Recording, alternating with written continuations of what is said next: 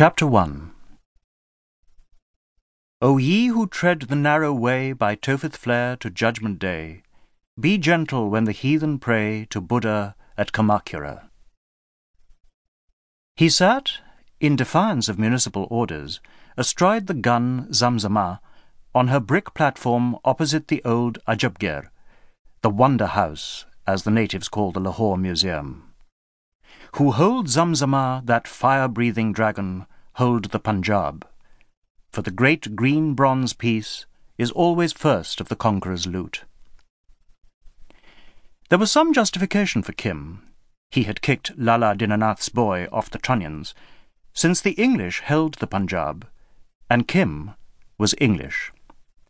Though he was burned black as any native, though he spoke the vernacular by preference, and his mother tongue in a clipped, uncertain sing-song, though he consorted on terms of perfect equality with the small boys of the bazaar, Kim was white, a poor white, of the very poorest.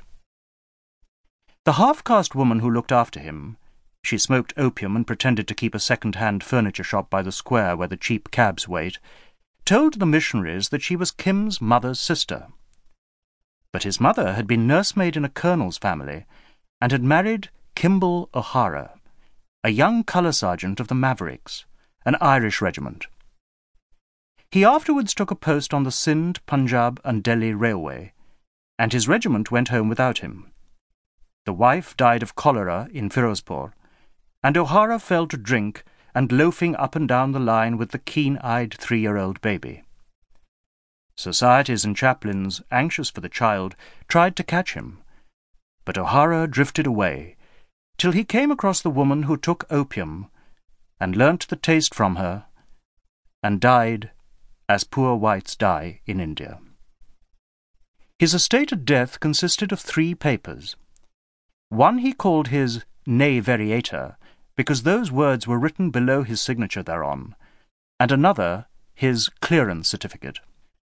The third was Kim's birth certificate. Those things he was used to say in his glorious opium hours would yet make little Kimble a man.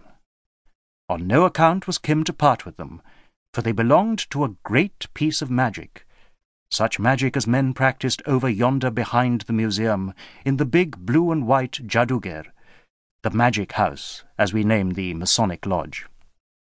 It would, he said, all come right some day, and Kim's horn would be exalted between pillars, monstrous pillars of beauty and strength.